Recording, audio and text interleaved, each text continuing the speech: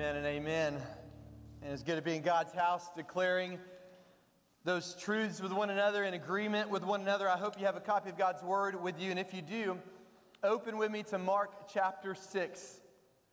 Mark chapter 6, verse 45. As you're turning there, most of you, if not all of you here today, have some type of awareness of what's brewing in the Gulf at this very moment. Sharknado 2020. Right now there's a huge weather system happening, and it's as if it's this reminder in some sick and twisted way that the year 2020 continues to epitomize the saying, "Hold my drink and watch this." That's what it is. We've had Corona all year long. You who haven't had Corona, you have it too. You've tested positive and don't know it. Today, some of you are on the cusp of legitimately believing, being convinced that you may actually experience a Sharknado over the next 7 to 10 days. And you parents at home, you don't know what to do. If a hurricane hits, do we still have school because we're at home on the virtual reality? What on earth do we do? And as if that ain't enough, reminder, newsflash, we ain't even got to the election yet, church. Yeah, those were kind of more, mixed with the laughter. We know too often how news outlets and medias operate, though, when things happen, right? If there's any type of headline that involves any potential of death, of drugs, of sex, they're latching onto it. It's really a media frenzy where they latch on and just competition to see who can communicate the quickest and put society into the most frenzies of panic and fear. Not all, but many. We know how that operates, and I've got to tell you before we get going in God's Word this morning, one of these media outlets takes home the prize. I don't know who it is actually, but whoever thought about latching onto whatever a Fujiwara is, showing that there's a potential for two hurricanes to start orbiting one another and then collide as this superstorm. Wow, bravo to that media outlet. We know the media thrives. They thrive by latching on to the ever-changing situations of life around us with a hope of fabricating some type of fear. And I say fabricating, very intentional. A fabrication is an invention, a lie, a falsification, with the hope of inciting you to some type of behavior that is ultimately not appropriate. And we know that's a tragedy. And equally, on this side of things as well, I also recognize it's not completely a humorous thing talking about devastating natural disasters. I realize firsthand, we've got regional PTSD right here in Katy, Texas. Tax Day flood, shortly followed by Hurricane Harvey, where dozens upon families just from our membership mucked out one another's homes, days, weeks, months, years.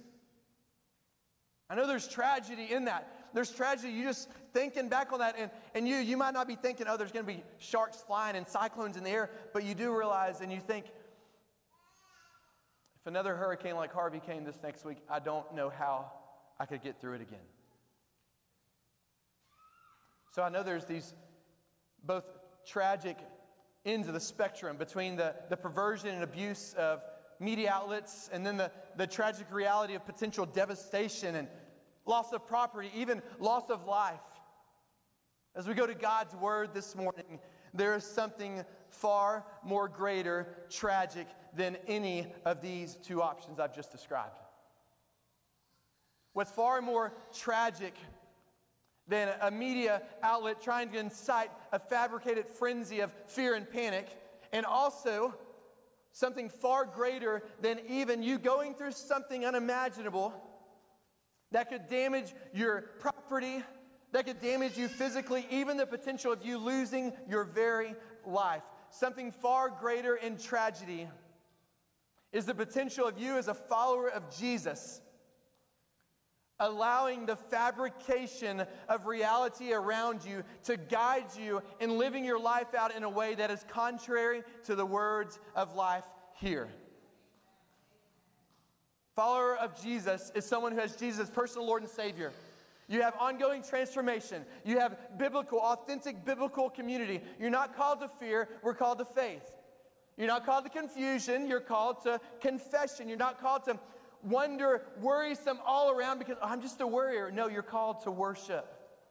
And Mark 6 shows us that reality. Here in this narrative, this reminder of what happened with the 12 disciples, the second time encountering some opposing winds and weather elements. We're reminded of a strength that is provided for the storm.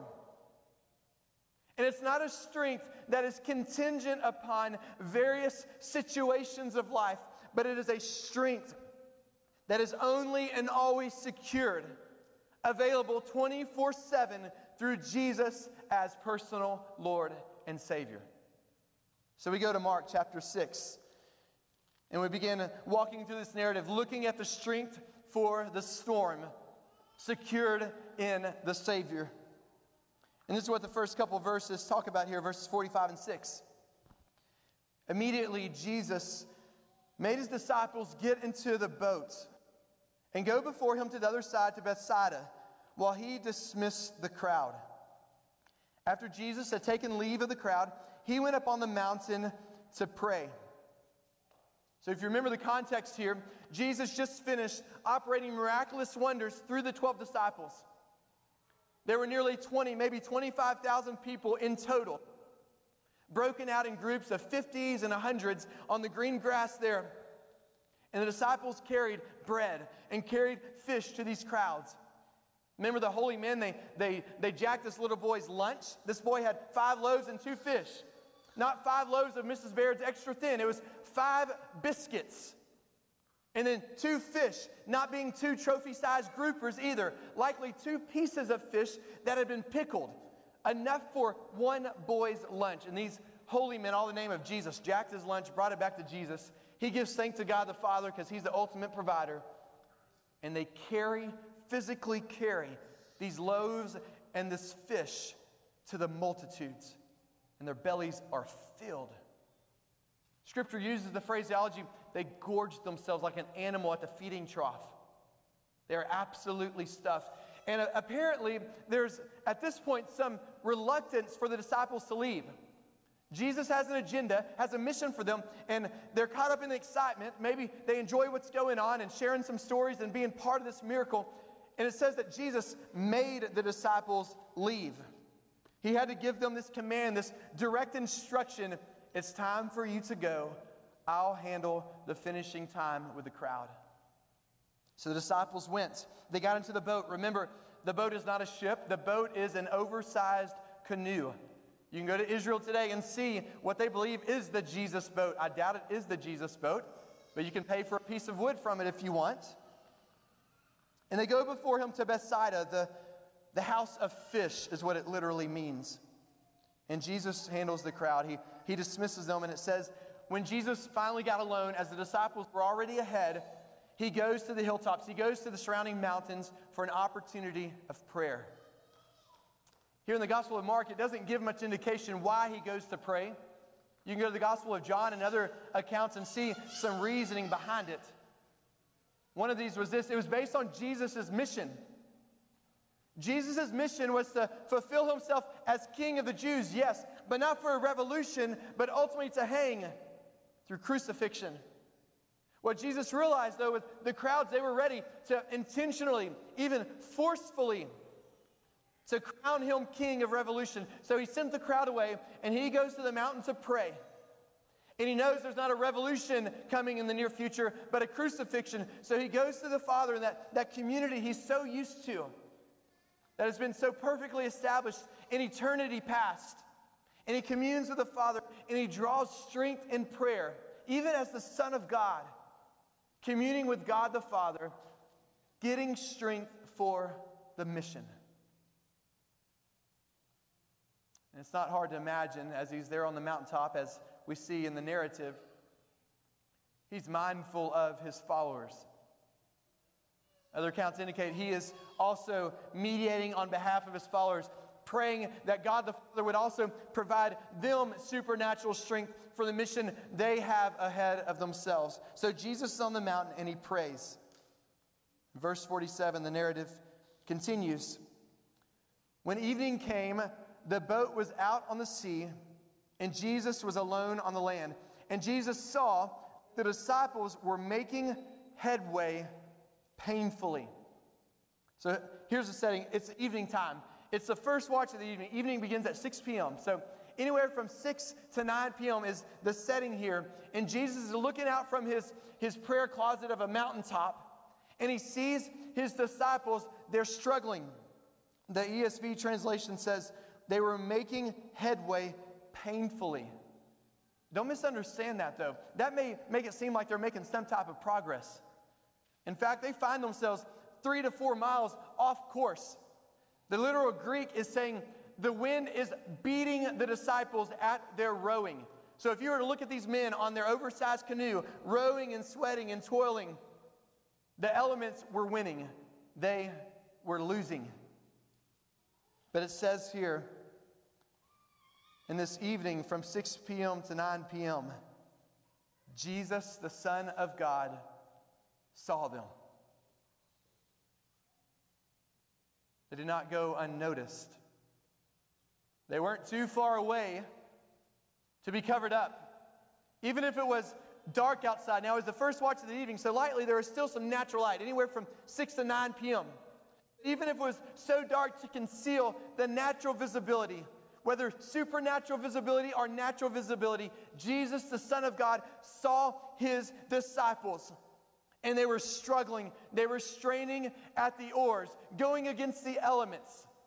And he saw them struggling as they were in a position in which they committed themselves to obedience. They were on the water because that's where Jesus told them to go.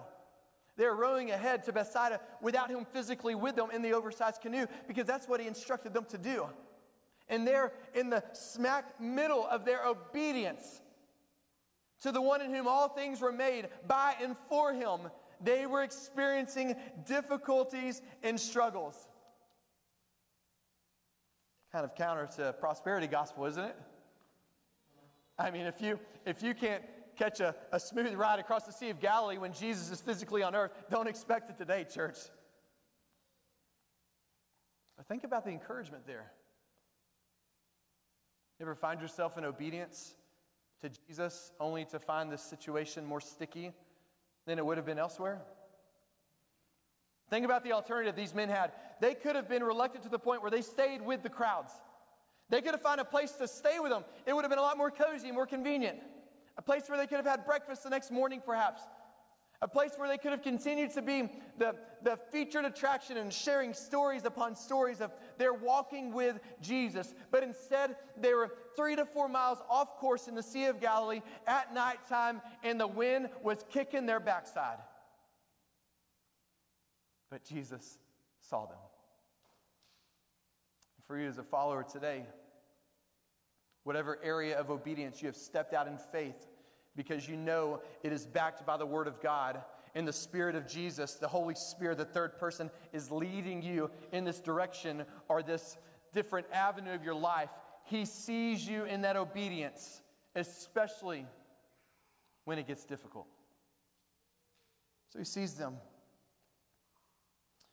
And then verse 48 finishes by describing what Jesus actually begins doing. And seeing them and making no headway, seeing them losing against the elements, about the fourth watch of the night, Jesus came to them physically. 6 to 9 in the evening is the first watch. Second watch is 9 to midnight. Third watch is midnight to 3. Then 0300 to 0600 hours is the window there of the fourth watch of the night. Pitch black outside, and Jesus, after seeing his disciples encounter difficulty as a result of their committed obedience to him, he physically comes to them. But look at what the end of verse 48 says. Walking on the sea, His desire was to pass them by. Don't fall into the pitfall here. Don't try to interpret this in a way that lines up with what you think Jesus should be thinking or what Jesus should have planned during this time. The plain, simply stated scripture is accurately in line with the original Greek manuscripts here. Jesus saw them struggling in the center of their committed obedience. As a result, at the fourth watch of the night, he physically comes to them walking on the water. We should just stop there. I can't even imagine. Walking on the water. But his plan was not to stop in and hop on the boat with them. His plan was kind of like we tell our kiddos, right? Daddy, I want to go to McDonald's. Oh, honey, we'll go by McDonald's. We'll go right by McDonald's on the way to home, and you'll get your sandwich for lunch. Jesus' heartbeat was, my plan is to pass by these followers who are in the oversized canoe in the middle of their committed obedience to me, although I know and I've seen them struggling. Trust me, I've checked it out. It does not mean Jesus intended to come alongside them in the boat. Jesus' intent was to walk on the water close enough where they saw him and to keep going to the other side where he had instructed them originally to meet him. So obviously we ask, well, what the heck was he thinking? What is going on? He must have some powerful purpose here, as he always does. This phrase here, you can circle it if you'd like, he meant to pass them by, is something that's all throughout Scripture with great divine purpose. In the Old Testament, the Septuagint version of the Old Testament, which is the Greek version of the Old Testament, this phrase found in Mark 6 is matched up with a couple other key phrases and passages in the Old Testament. Exodus 34 being one of them. Exodus 34 is where God and Moses are there on Mount Sinai having a conversation. See, at this point, Moses had already broken the first set of tablets, the first set of 10 Commandments. Oh my goodness. Like, when has God ever given 10 Commandments written on 2 tablets, and is he just going to do it again automatically? Well, we see his grace and he does it. Go with me to Exodus chapter 34. I want to read for you verses 1 to 7. The Lord said to Moses, "Cut for yourself 2 tablets of stone. Like the first, I will write on the tablets the words that were on the first tablets, which you broke." I love how God remembers to put that back in there. You broke them, Moses. "Be ready by the morning. Come up the morning to Mount Sinai. Present yourself there to me on the top of the mountain." Verse 3. "No one shall come up with you. Let no one be seen throughout all the mountain. Let no flocks or herds graze opposite that mountain." So Moses cut 2 tablets of stone like the first. He rose early in the morning, went up on Mount Sinai, as the Lord had commanded him. He took in his hand 2 tablets of stone. Verse 5. The Lord descended in the cloud and stood with him there. Proclaim the name of the Lord. And look at verse 6. The Lord passed before him. Remember Mark 6? It was Jesus' desire. What he wanted to do was pass by his disciples, that they might see him. But here what we have in the Old Testament perspective is what God actually shares and proclaims to Moses, and what should have been evident to the disciples. Look, verse 6, Exodus 34. The Lord passed before Moses and proclaimed this truth. The Lord, a God merciful and gracious, slow to anger, abounding in steadfast love and faithfulness. Sounds like that song we opened up with this morning. He was faithful then, I'm sure he will be faithful now. Keeping steadfast love for thousands upon thousands of generations. Mark 6 says, Jesus walked on water, came to them, but he wanted to pass by. What's demonstrated in this passing by, what should have been evident to these disciples, that Jesus physically passing by would have demonstrated to them a reminder of his steadfast love, a reminder of his never-ending grace, a reminder of his abundant mercy, a reminder of his faithfulness that always has been there and will always exist in all eternity. Just him passing by should have been enough for them. But we see it obviously was not. We see a pretty humorous response by a bunch of grown men in an oversized canoe. Verse 49 shows this response. In 50, when they saw him, these manly men, walking on the sea, they thought it was a ghost, a phantom, an apparition. They cried out. Translation, group of junior high girls at a horror movie, screeching. Is that not politically correct? I can't say that anymore. Sorry, girls.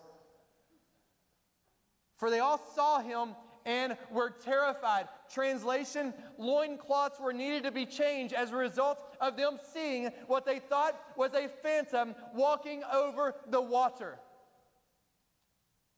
That's what it says here. I'm not making this up, okay?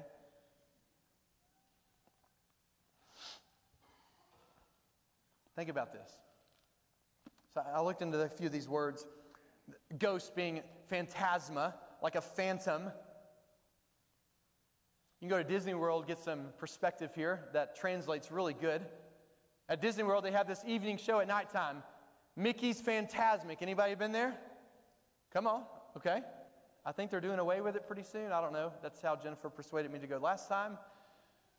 But all it's about is the power of imagination. All it's about is Mickey encountering these night terrors, these dreams, based on the power of his imagination, ultimately overcoming them through positive imagination. But there he encounters this evil, this dark power of imagination.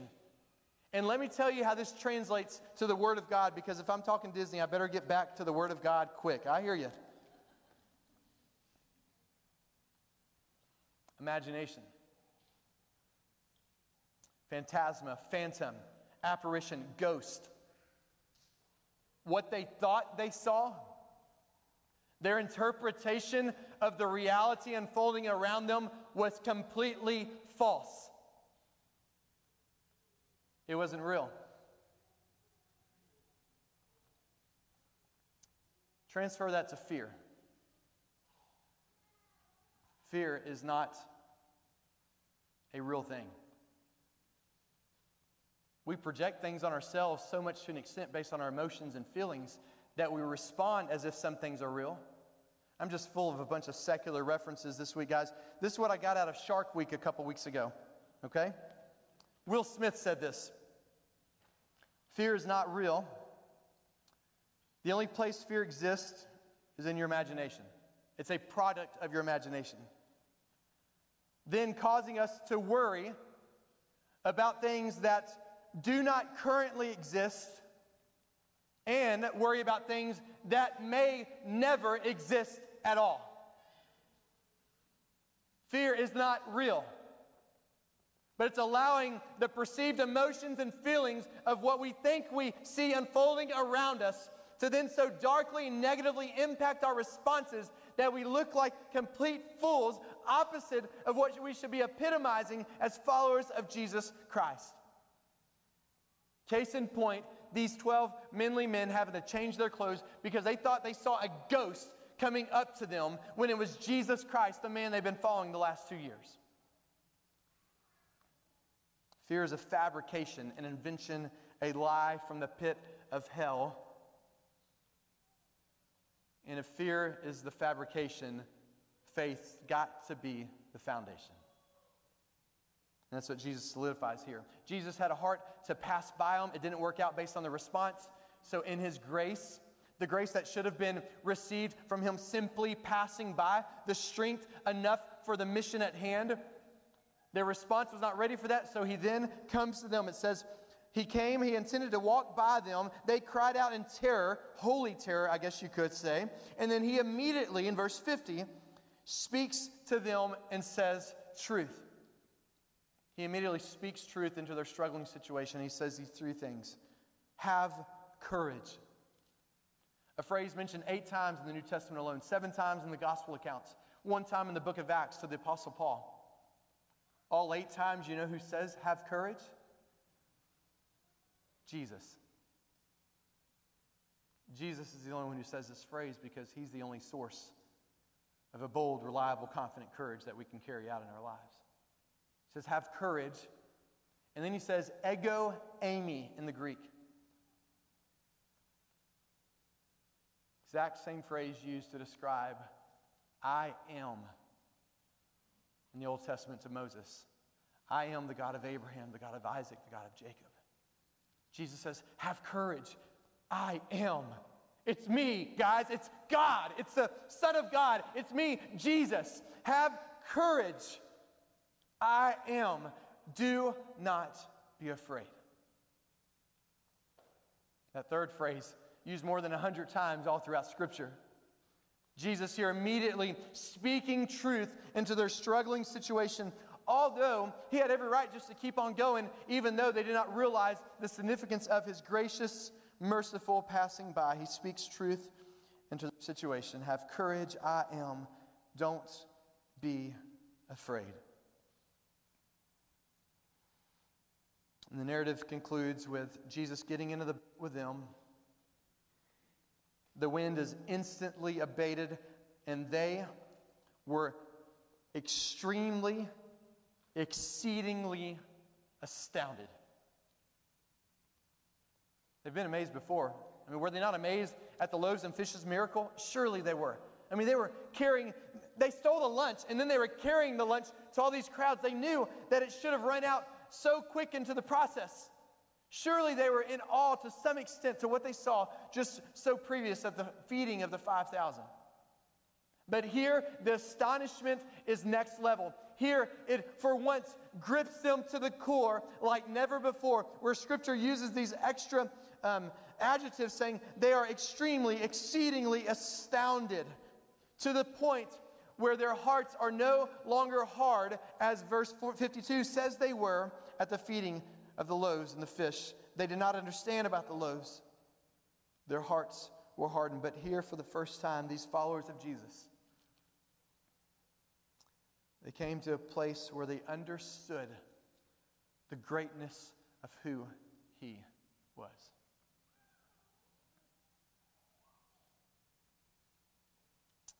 Here, where they used to have fear, they have now faith. Here, where they used to be confused, they now have confession with one another. Here, where they used to worry so much and wander around aimlessly, they are worshiping Jesus. I mean, even Peter doesn't say anything at this point, right? That's a miracle.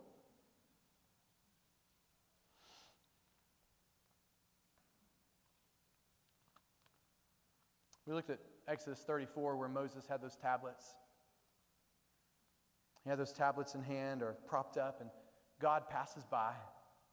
And it's God's passing by that gives him the hope, the assurance. And then we see here where they totally missed it. But check out the setup that Jesus went to putting these things in place. Jesus fed the 5,000 men, the 20,000 people. And at the end of that, and their bellies being full, they had 12 baskets left over. And so where Moses in the Old Testament had these tablets in hand and experienced the passing by of the Lord, a reminder that the God who is always faithful will always be faithful. These men in that oversized canoe, they had those baskets in hand, which should have been a reminder enough that his faithfulness in the past will always mean faithfulness in the future. But they missed it. They missed the strength that he intended for them to have for the mission, to the point where he couldn't just pass by, but he had to get in the boat and speak this truth. Have courage. I am. Do not be afraid. And for the first time, they got it. What I want to encourage you with this morning, church, we don't have the 10 Commandments in hand other than in Scripture. We don't have 12 baskets of leftovers hanging around, but look around this building. We've got the gathering of God's people. In Sharknado 2020, we are in person, and I don't see bodies dropping to death, okay? God is providing because we are being committed to what we're designed for. We are being committed and obedient to what He's calling us to do. Gather as the bride of Christ and being about His glory, pushing back the darkness to the ends of the earth. What we do know is right there in the middle of obedience, it's going to be tough. It's going to be sticky. But that discomfort should be encouraging to us, reminding us we're right where we need to be.